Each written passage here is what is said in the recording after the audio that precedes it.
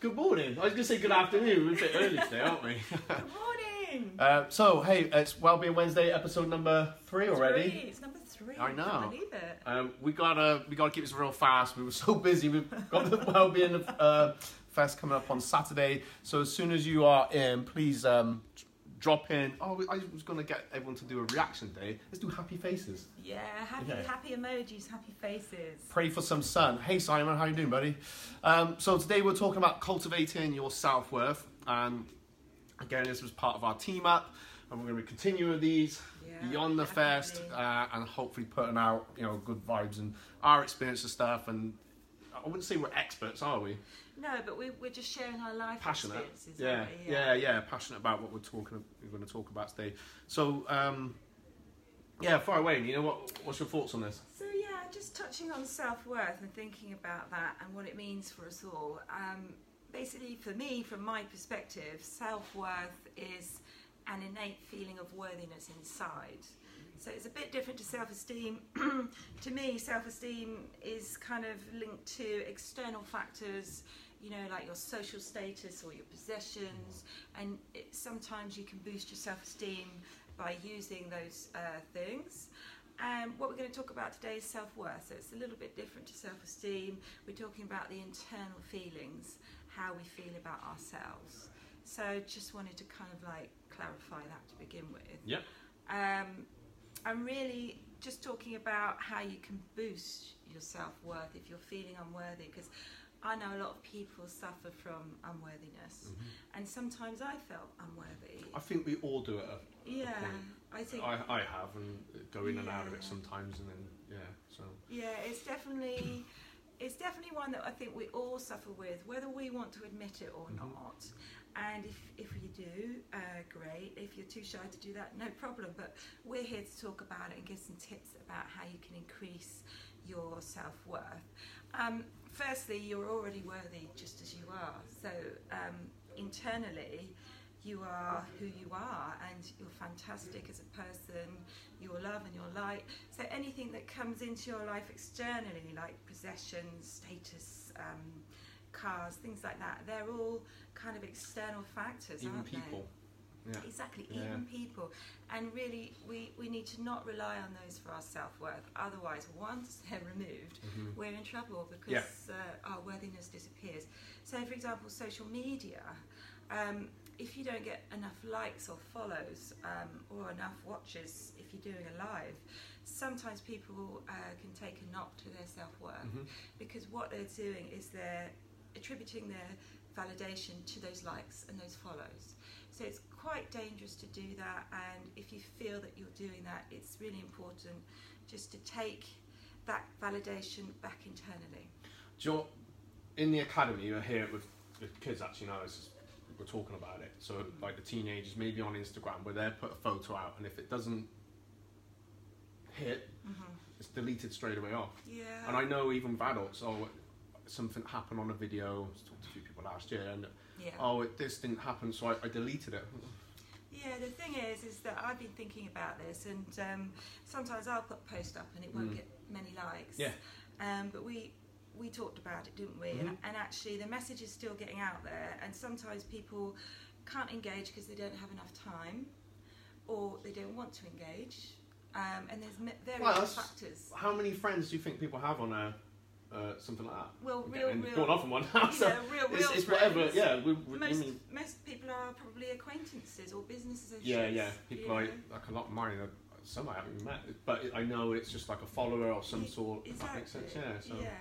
So I think it's really important to remember that you should try to get your validation from inside and be your biggest cheerleader, and try not to rely on external validation, because the thing that matters is how you feel inside about yourself. Definitely.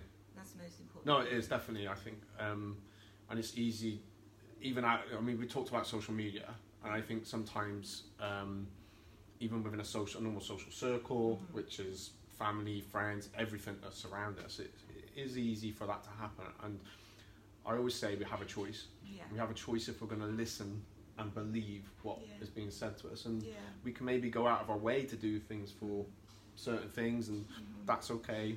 But as It's kind of tying it a bit. I'm kind of tying it a bit last week. So having gratitude for people that there in my life, but I have a choice. I don't have to, because I just love helping people. Yeah. So I don't necessarily need the thanks, but also I know when there's a cut off, a limit. There has to be boundaries. Yeah, definitely. Talking that's about the word. boundaries, that's really interesting, because it crosses over into how you can cultivate your self-worthiness. And one of the tips to cultivate unconditional self-worthiness is setting healthy boundaries. Yep.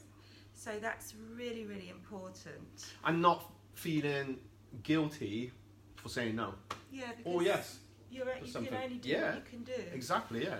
The other thing is forgiving yourself. So if you've made mistakes in the past and that's making you feel unworthy because you're not perfect, then you need to sort of forgive yourself and do it with a real honesty, and maybe think about what you learned from that experience and then use that to improve your life moving forwards. Yeah, I think it's having that like a mindset where you want to improve on, really, and taking it on the chin. Because we're gonna make mistakes. We're human, definitely. And that's just the way we're built. Yeah. So we shouldn't beat ourselves up. The other one is practicing self-acceptance. So I'm a bit quirky, a little bit, not but too. It's good to embrace the weird. And I kind of got to the age now, and I won't say how old I am, but I actually accept myself for all my flaws and my quirks.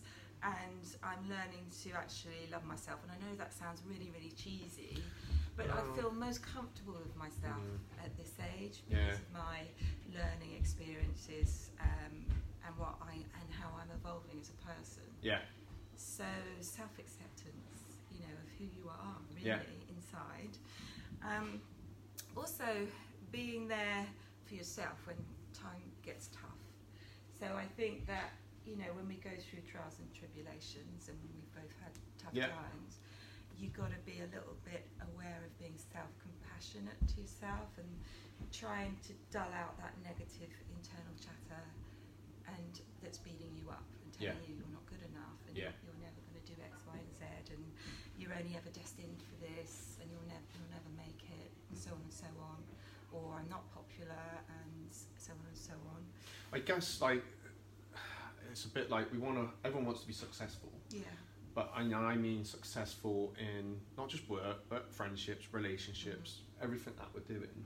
And sometimes life changes come along, through that, and then it can feel like, I'm whatever age I am. I'm 44 soon, so I don't mind saying that. So I'm nearly 44, but my life isn't maybe how I thought it would be. Yeah. So that can sometimes, but I'm also. It had to be where it is now, if that makes sense. Yeah.